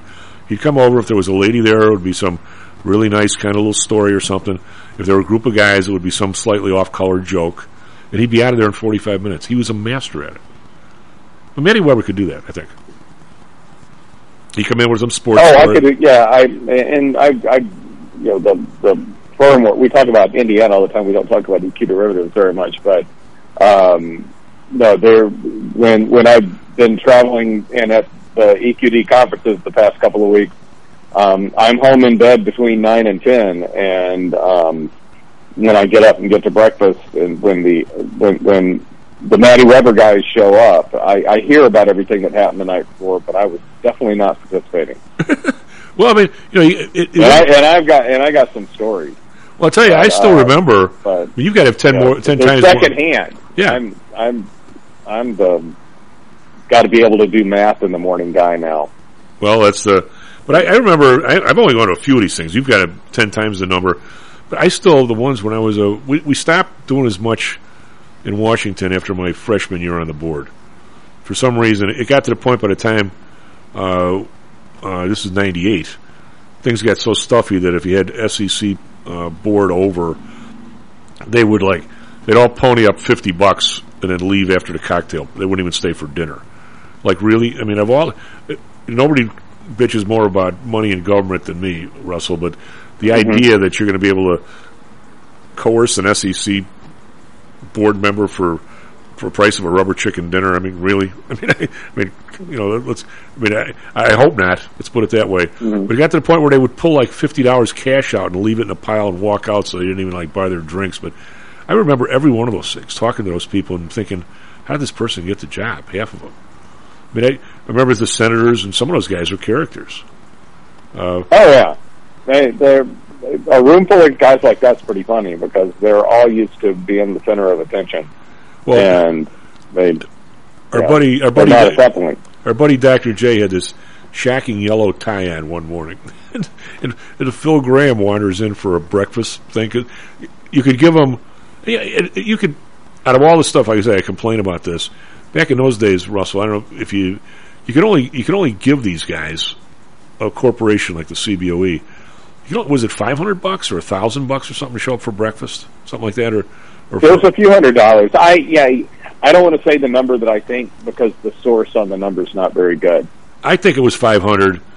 I know it wasn't $1,500. About right. They get they come visit and they get some money for their pack. That's what I remember. Yeah, but it was not very. It was nothing like $1 million. It was. And it really actually, for those guys that come in and sit down with a table full of 15 market makers or board members and learn about the industry, I think that for a senator who comes to Chicago and goes to the oil guys, if he did that 5 times a day, he's learning more about the people he's representing. I think it was more than a deal at $500. I don't really have any problem with it. Yeah. I mean, I really don't. But Phil Graham sees John's yellow tie. Hey, son, where'd you get that tie? If I wasn't already up, God, that would wake me up. John's looking at me. Anyway, they were funny. So, I mean, some of them were. I can only imagine John being upstaged at all. Oh God! Well, Phil Graham, and that sounds like it's usually the other way around. So. Oh God! Oh well. But the one of the best stories was Karen was on last week, and our girl Karen lost to Jesse Jackson's son. I've heard that earlier, but she was pretty fearless. Well, Tom Foley? He succeeded. Who was the guy who was the House forever? The big Irish guy from Massachusetts. What the hell's his name? I got his book in it. O'Neill. Tip O'Neill. Yep. And so Tom Foley goes, Tip was absolutely fearless. He goes, there's this real Republican group. I mean, real right wingers, probably not as bad as people are right or left now. And he goes, Tip says, I'm going to go talk to these guys. And Tom goes, do you want me to come with? Should we send a bodyguard? Nah, I got it covered. He goes, Tip, he'd go anywhere. He walks in and all these guys, you can see like they got the knives out for him. And he goes, all right, let me get this straight. All you guys are, you're captains of the industry. Yeah. You've done this all on your own. Yeah. Anybody, you walk basically uphill and against the wind both way to school. Yeah. Just let me ask you this. You never got anything from government? No. By the way, how many people here went to school on the GI Bill? Like 2/3 of the hands go up. He must have researched that beforehand. Yeah. And then he goes, how many of your parents have had a surgery or a hospital visit that got paid for by Medicare that you didn't come up with the money for? And everybody looks at him and like the other 2/3 of the hand, he goes, all right, let's start from the beginning again. Nobody here has ever had anything from government? and he had him, but Tip, he was fearless. He was a drunken Irishman that didn't give a rat's behind. He didn't care. You know, he figured I can handle this wherever I go. Somebody wants to take a punch at me, give it your best shot. I mean, you know, he just was that kind of dude. He was a lot like Rosti in that regard. Mm-hmm. I don't know if we have too many of those people around. Got to go to break here. Russell, come back. Let's talk more about what you guys are seeing and what the classes are axing you. SP futures we're up 550. NASDAQ futures up 6. We're not up as much as we were on the rally we just had, so we're kind of waffling here. We'll be right back. Stocks and Jacks. How much confidence do you have that your investments will make you wealthy? Do you truly know the odds? Welcome to Luckbox, the control freak's guide to life, money, and probability. Luckbox shows you how to factor in the likelihood of success before you commit to an investment or any other life decision. Your brain is smarter than your gut, and that's why you owe it to yourself to read Luckbox. We've made it easy because Luckbox is free for 1 year at luckboxmagazine.com/jocks. Each new issue dives deep into the current investing climate, separates the signal from the noise with timely, actionable trading ideas, and equips you with savvy investing tactics you don't already know, all while exploring how to live your best life through music, spirits, food, sports, travel, fitness, and a whole lot more. Luckbox is the essential magazine for proactive investors who are hell-bent on controlling their financial futures. It's for overachievers and alpha types who don't buy into Wall Street's investment gurus. It's for mavericks who believe in life, luxury, and the pursuit of happiness. It's for you. Smart investors don't bet on possibilities, they play the probabilities. Luckbox is $7.99 on newsstands, but you can subscribe for 10 free digital issues at luckboxmagazine.com/jocks. Don't rely on luck. Get Luckbox at luckboxmagazine.com/jocks. Hello, this is Tom Howell, the Chief. We've talked a lot on the show about risk and suitability, about how your portfolio should match your age, income, and risk appetite. It's been hard for investors to maintain that suitability in the last several years due to a Fed strategy that has driven interest rates to virtually zero. You may have even heard that the Fed was trying to drive conservative investors to a riskier portfolio on purpose, for whatever reason. I'm sure you're aware of investors that took some increased risk, such as longer-term fixed income securities, and are now unhappy with that choice. At PTI, we've always stressed total portfolio risk awareness and tried to minimize chasing returns in a tough environment. Well, now it looks like maybe interest rates are moving more towards historical levels. Everyone needs to be aware of what that continued movement might do to your portfolio, both good and bad. We also have a stock market that seems to have stalled, at least for the short term.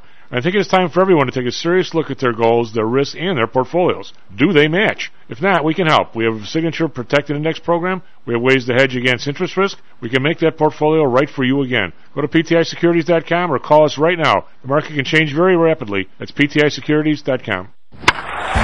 Support the Stocks and Jocks team. Hats, t-shirts, sweatshirts, jackets, and Chief's favorite, the Stocks and Jocks Ladies Thong, all available at our online store. Just go to stocksandjocks.com and click the link to order any amount of great Stocks and Jocks merchandise for yourself and any other Stocks and Jocks listener in your life. The prices are affordable and the selection is out of the park. The Stocks and Jocks online store at stocksandjocks.com.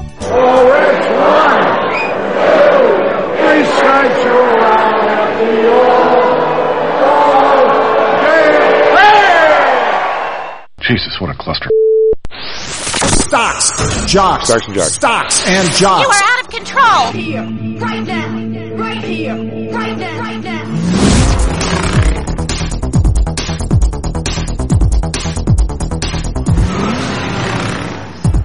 Hello and welcome back to Stocks and Jocks. I'm Tom Howell. Matt Byrne on the board.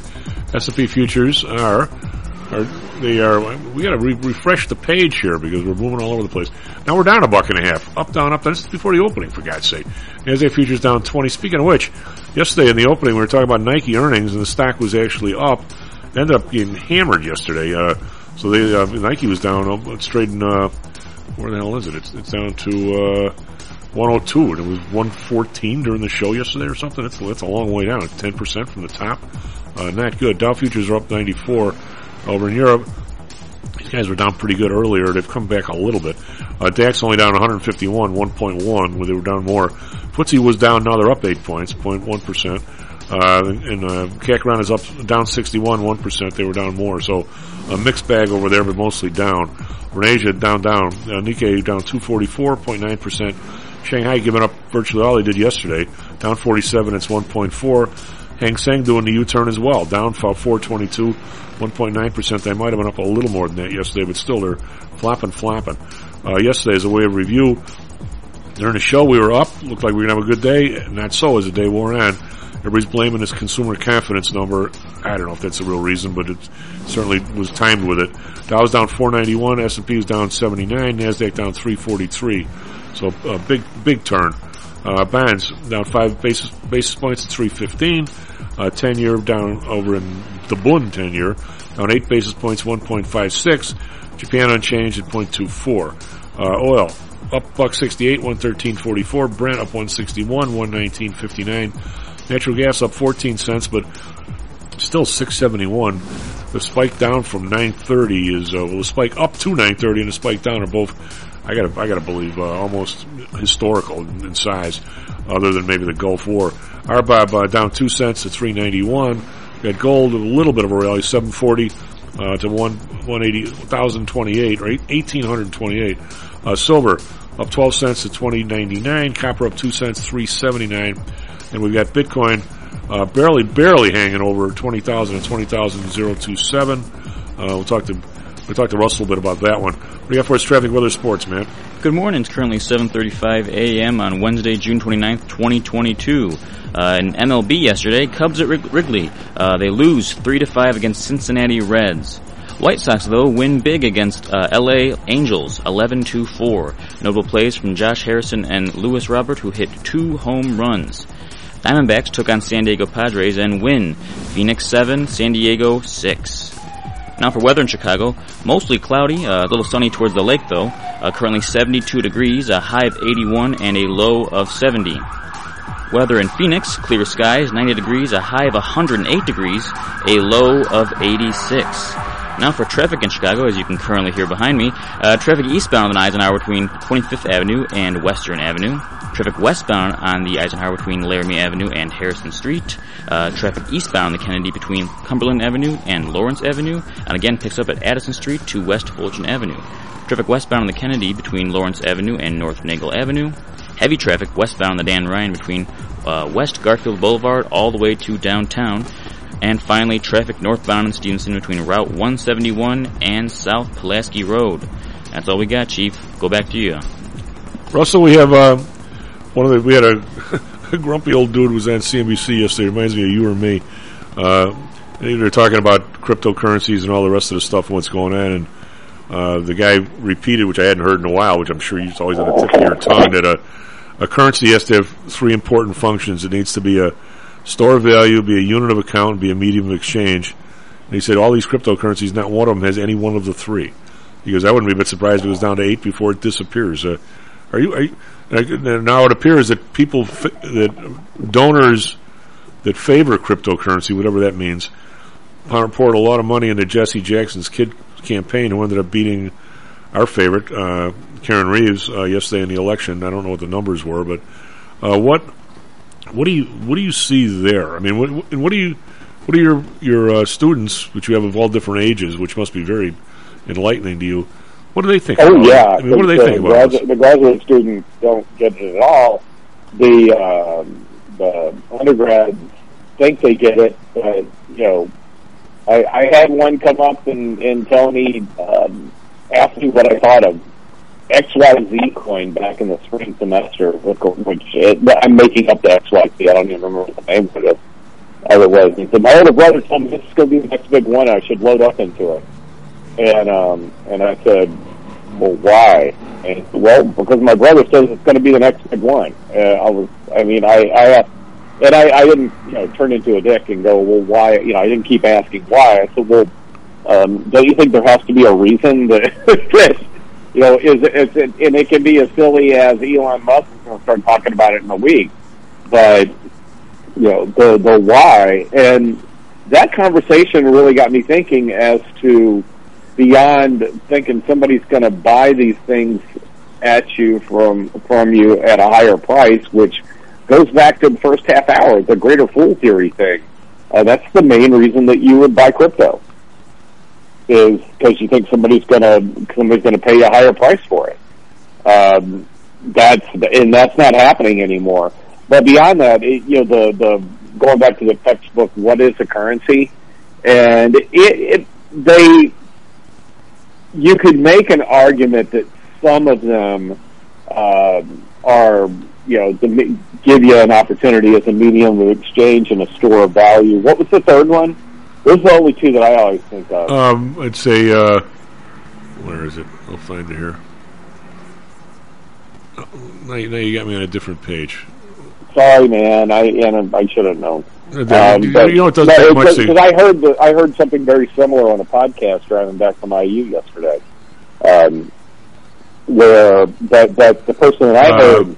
A unit of account and a unit of account and a medium of exchange. Unit of account, okay. And it's not. I don't think any of them are really a good unit of account. We don't quote how much the S&P 500 is up in Bitcoin. No. So that'd be kind of interesting, though. I think I just created a new investment product. Well, did you see the investing in the S&P 500 using Bitcoin? Well, did you see the article I sent you yesterday? This is. I wrote. Actually, Carl commented on this one, like only Carl can. Here's a article by Arjun Karpal, Kharpal. Crypto exchange CoinFlex, whoever they are, is raising $47 million through a new coin after a major investor fails to pay his debt. I read this and I was like, this can't be real. Oh, I read that. I read it before you sent it around, and I immediately thought of you. Was this CoinFlex? Not that you're buying. That you're not the $46 million guy first. Well, how do you issue? That's not what I meant by that. Before somebody took that the wrong way, and all of a sudden there's an article about you being the one that can't make the $46 million payment. They issued a new coin to help cover the deficit for somebody else's losses. Bernie Madoff was really good at that too. Yeah, I got a question. I mean, that article is the definition of a Ponzi scheme. I'll just read the 4 brief points here. Yeah. CoinFlex said it would issue $47 million of a digital coin it is calling Recovery Value USD. God. CoinFlex CEO Mark Lamb said in a blog post that a long-time customer's account went into negative equity. That prompted the company to halt withdrawals. By issuing the new, whatever this thing is, CoinFlex will be hoping to raise enough money to cover the shortfall in its books left by the investor and resume withdrawal for users. I guess that brings me to a real simple question. Right? Allegedly, nobody issues Bitcoin, right? It's mined. How do these other ones are actually issued by somebody? They can be, yeah. They can be created in different ways. So I'd say I'm creating $47 million in a digital something, and people send me a check for that? Yeah. Wow. Pretty much. Why aren't we doing that? I know. Trust me, I've come up with all kinds of interesting coin ideas, but I just can't. I just can't, in good conscience, turn around and try to get people to buy them from me. And what you left off with respect to that new coin is they're offering a 20% yield for people that buy it. Sounds more like a bond than a coin. I know. Well, they're offering a 20%. Where does that come from? Good question. I give you a Bitcoin through some sort of digital currency. I buy this new token, which is supposed to be offering 20% yield. But where are they? What are they doing to where are they getting the 0.2 Bitcoin that they're going to owe me after a year? Well, that's to put it in real simplicity. Why is this any different than a securities firm, somebody all of a sudden having a big debt, offering a new issue of like preferred stock and saying you're going to pay 20% interest on the preferred stock?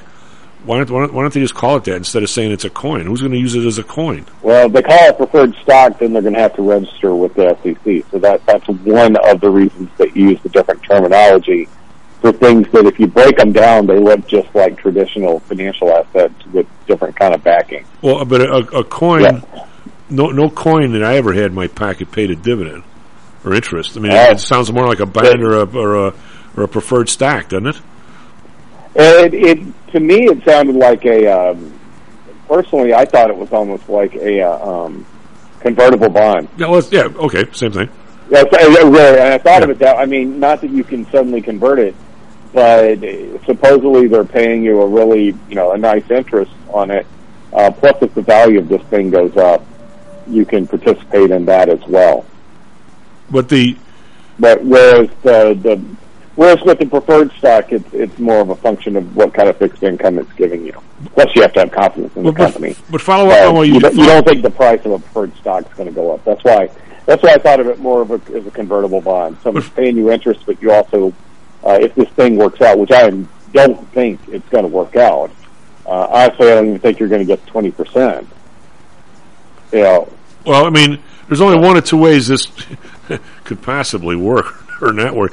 Either the exchange is going to issue $47 million and keep 10, and if it's somewhat of a success, however, are they going to start dribbling out selling theirs to pay the dividend? I could do that. Yeah. But I mean, otherwise, the coin itself. I mean, the Bitcoin, from what I know, or Ethereum, there's no ownership to the coin. It's like a quarter in your pocket, right? The coin's not going to issue a check. That's why I don't understand who the hell wrote the check out for Jesse Jackson's kid. Bitcoin people. Bitcoin can't write a check. Somebody's writing it. I mean, this whole thing is very muddled. How's that for a term? Yeah, it is kind of muddled as far. I mean, it's got to be converted back into dollars at some point as well. Well, is the 20% going to be paid in coin or in dollars? I don't know. I didn't look at it that closely. I just saw it said it was going to have a 20% yield, and I went, "Oh my God, don't go down the rabbit hole, Russell." But I did think I saw that you guys sent it around before I had a chance to send it to you before today. But yeah, that one's. I think that's one of those things that we're going to look back on, as the end of the.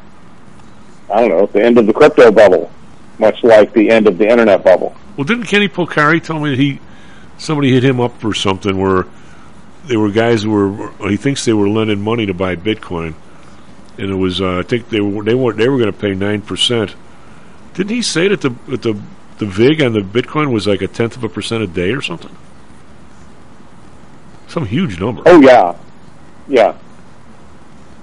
Well, what is the most? I've been doing. I'm trying to back into that, but yeah.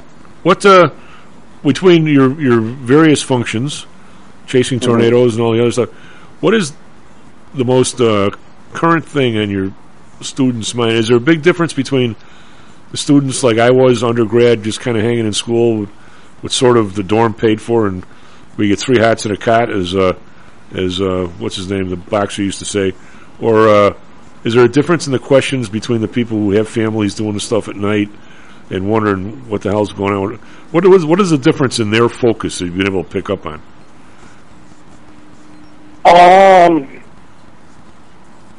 Gosh, the undergrads, it's very difficult to pick up on all of that. Very difficult to pick up on.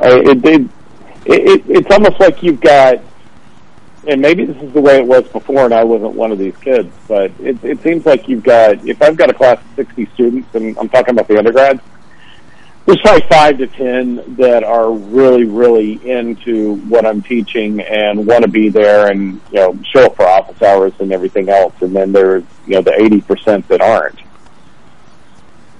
There's a huge divergence between the two.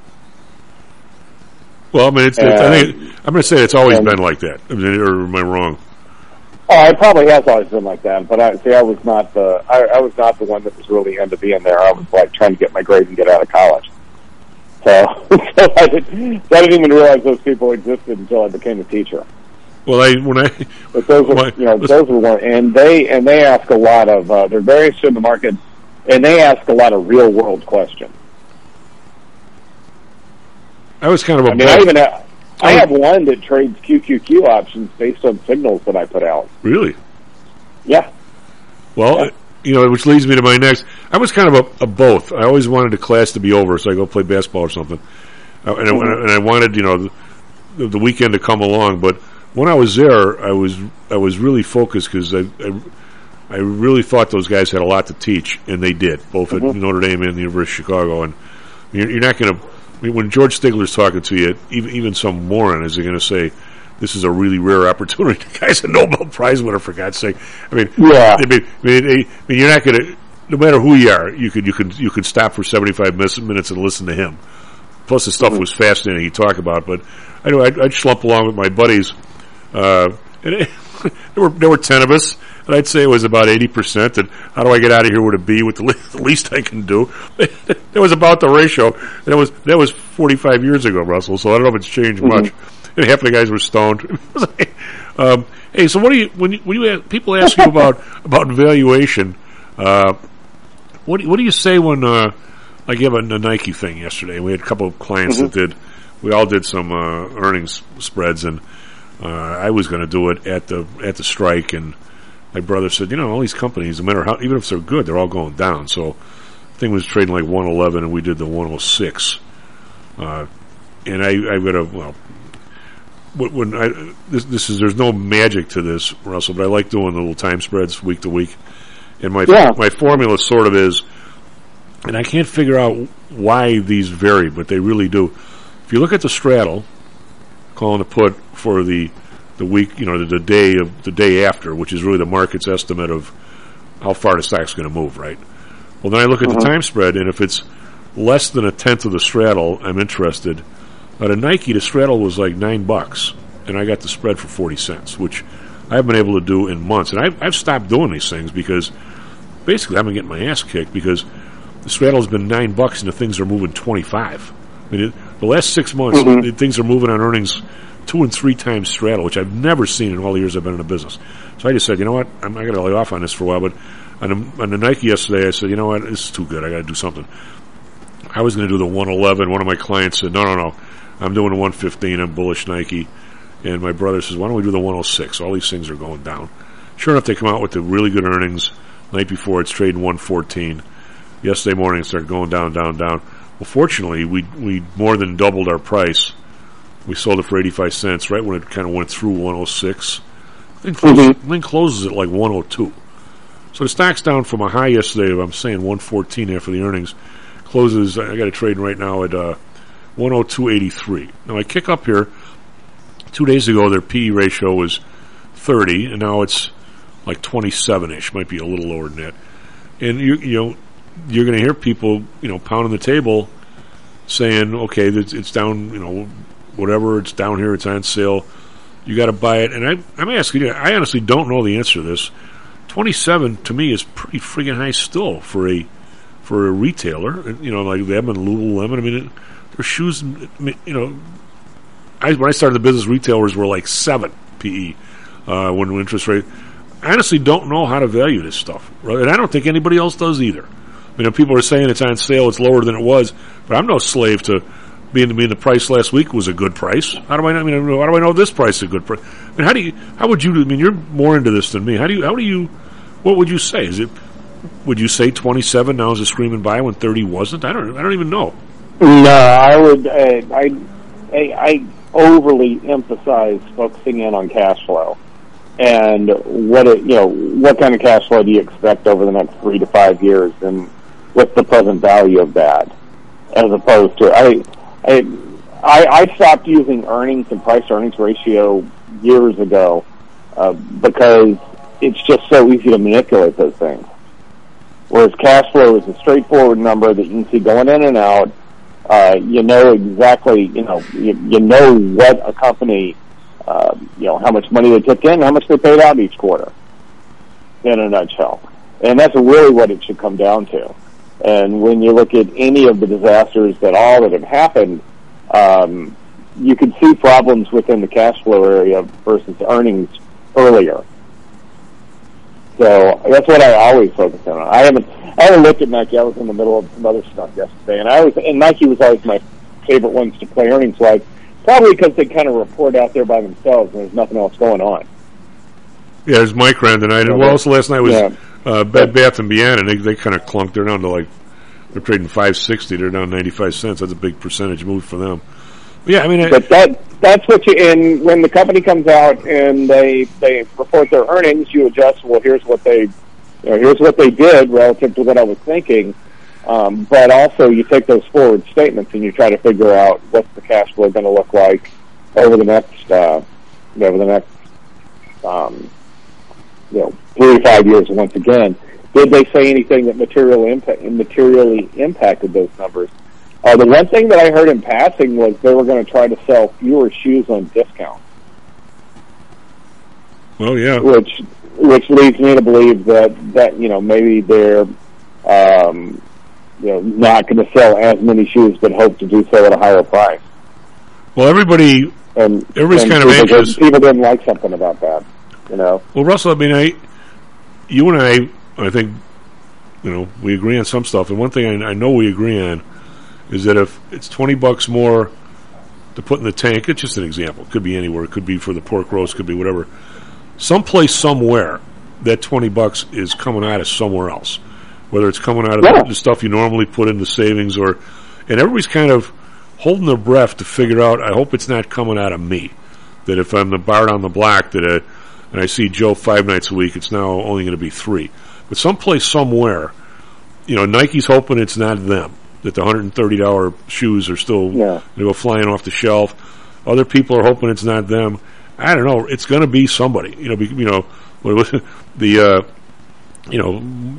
the one? Beware who he's coming for. He's coming for you. Beware for who the bell tolls. It tolls for you. Was that Hemingway?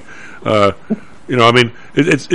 think people have a sense of that, but we don't really know who it is or where. But just this old grumpy guy was on CNBC all day yesterday. Why did I let him on? Because he sounded like me. He started talking about how hard it is to value stuff, to value assets when interest rates are at extremes. And he was saying, "Oh yeah, he mentioned, he goes, if interest rate's 7 and it goes to 6, it sounded just like me. Interest rate's 7 and it goes to 6. I think everybody in your class will say, wait a minute, okay, if it goes to 6, this stock is probably worth a little more here or here because now the cash flow's a little. If you discount it, the price is a little. Yeah. But I don't know. The guy said, hey, if interest rates go to 0, does that mean mean everything's worth infinite? He goes, we're finding out now. The answer to that is no, because as we come back the other way, the prices are going down, and they should, because they shouldn't have been there in the first place, and wouldn't have been if the rates weren't this low. I mean, absolutely. I mean, beyond that, but what you get is you get damage to the fundamental numbers that you're using to calculate cash flow, and you're seeing an increase in the discount rate at the exact same time.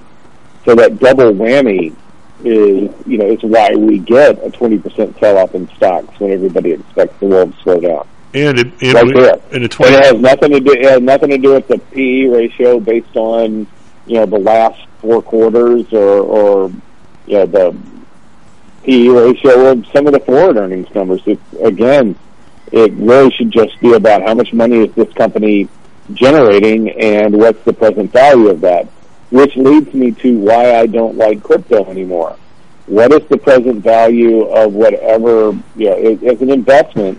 What's the present value of what Bitcoin is going to generate for you? It's 0. Yeah. Well, that's really that statement right there is why I got out of this stuff about 2-3 months ago. You called it. I won't say the top, but you pretty much called. Oh God, no! I did not call the top. No, but I got out in the 30s, and the top was 69,000.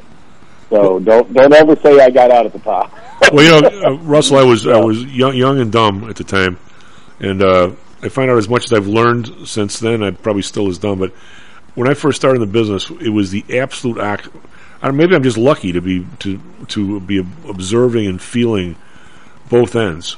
Because the other end of the interest rates, when they were 12 and 15, made things just as hard to value in a different way than they are here.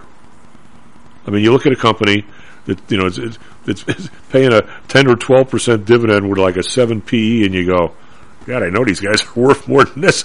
These interest rates, but I mean, literally, if I were to tell you, a smart guy back then, give me $1 million, Russell, and in 5 years or 4 years, 5 years, I'll give you $2 million. It's the world's greatest deal.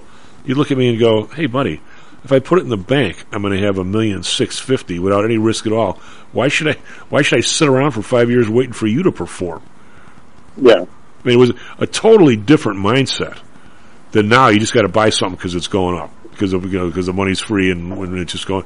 You can't. I don't even think you could even, if you could play back, some of the conversations from that time, people would wonder, are these guys from Mars, or what are they talking about?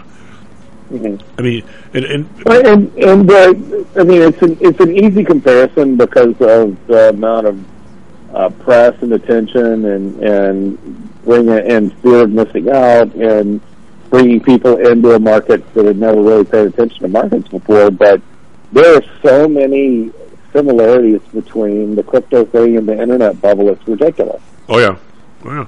Russell, You know, we got a dashboard. why are you gonna buy an internet stock? Well, a bunch of people are gonna visit their website and so the stock price will go up. Well, there's nothing in there that's generating cash. It's just people clicking on your site.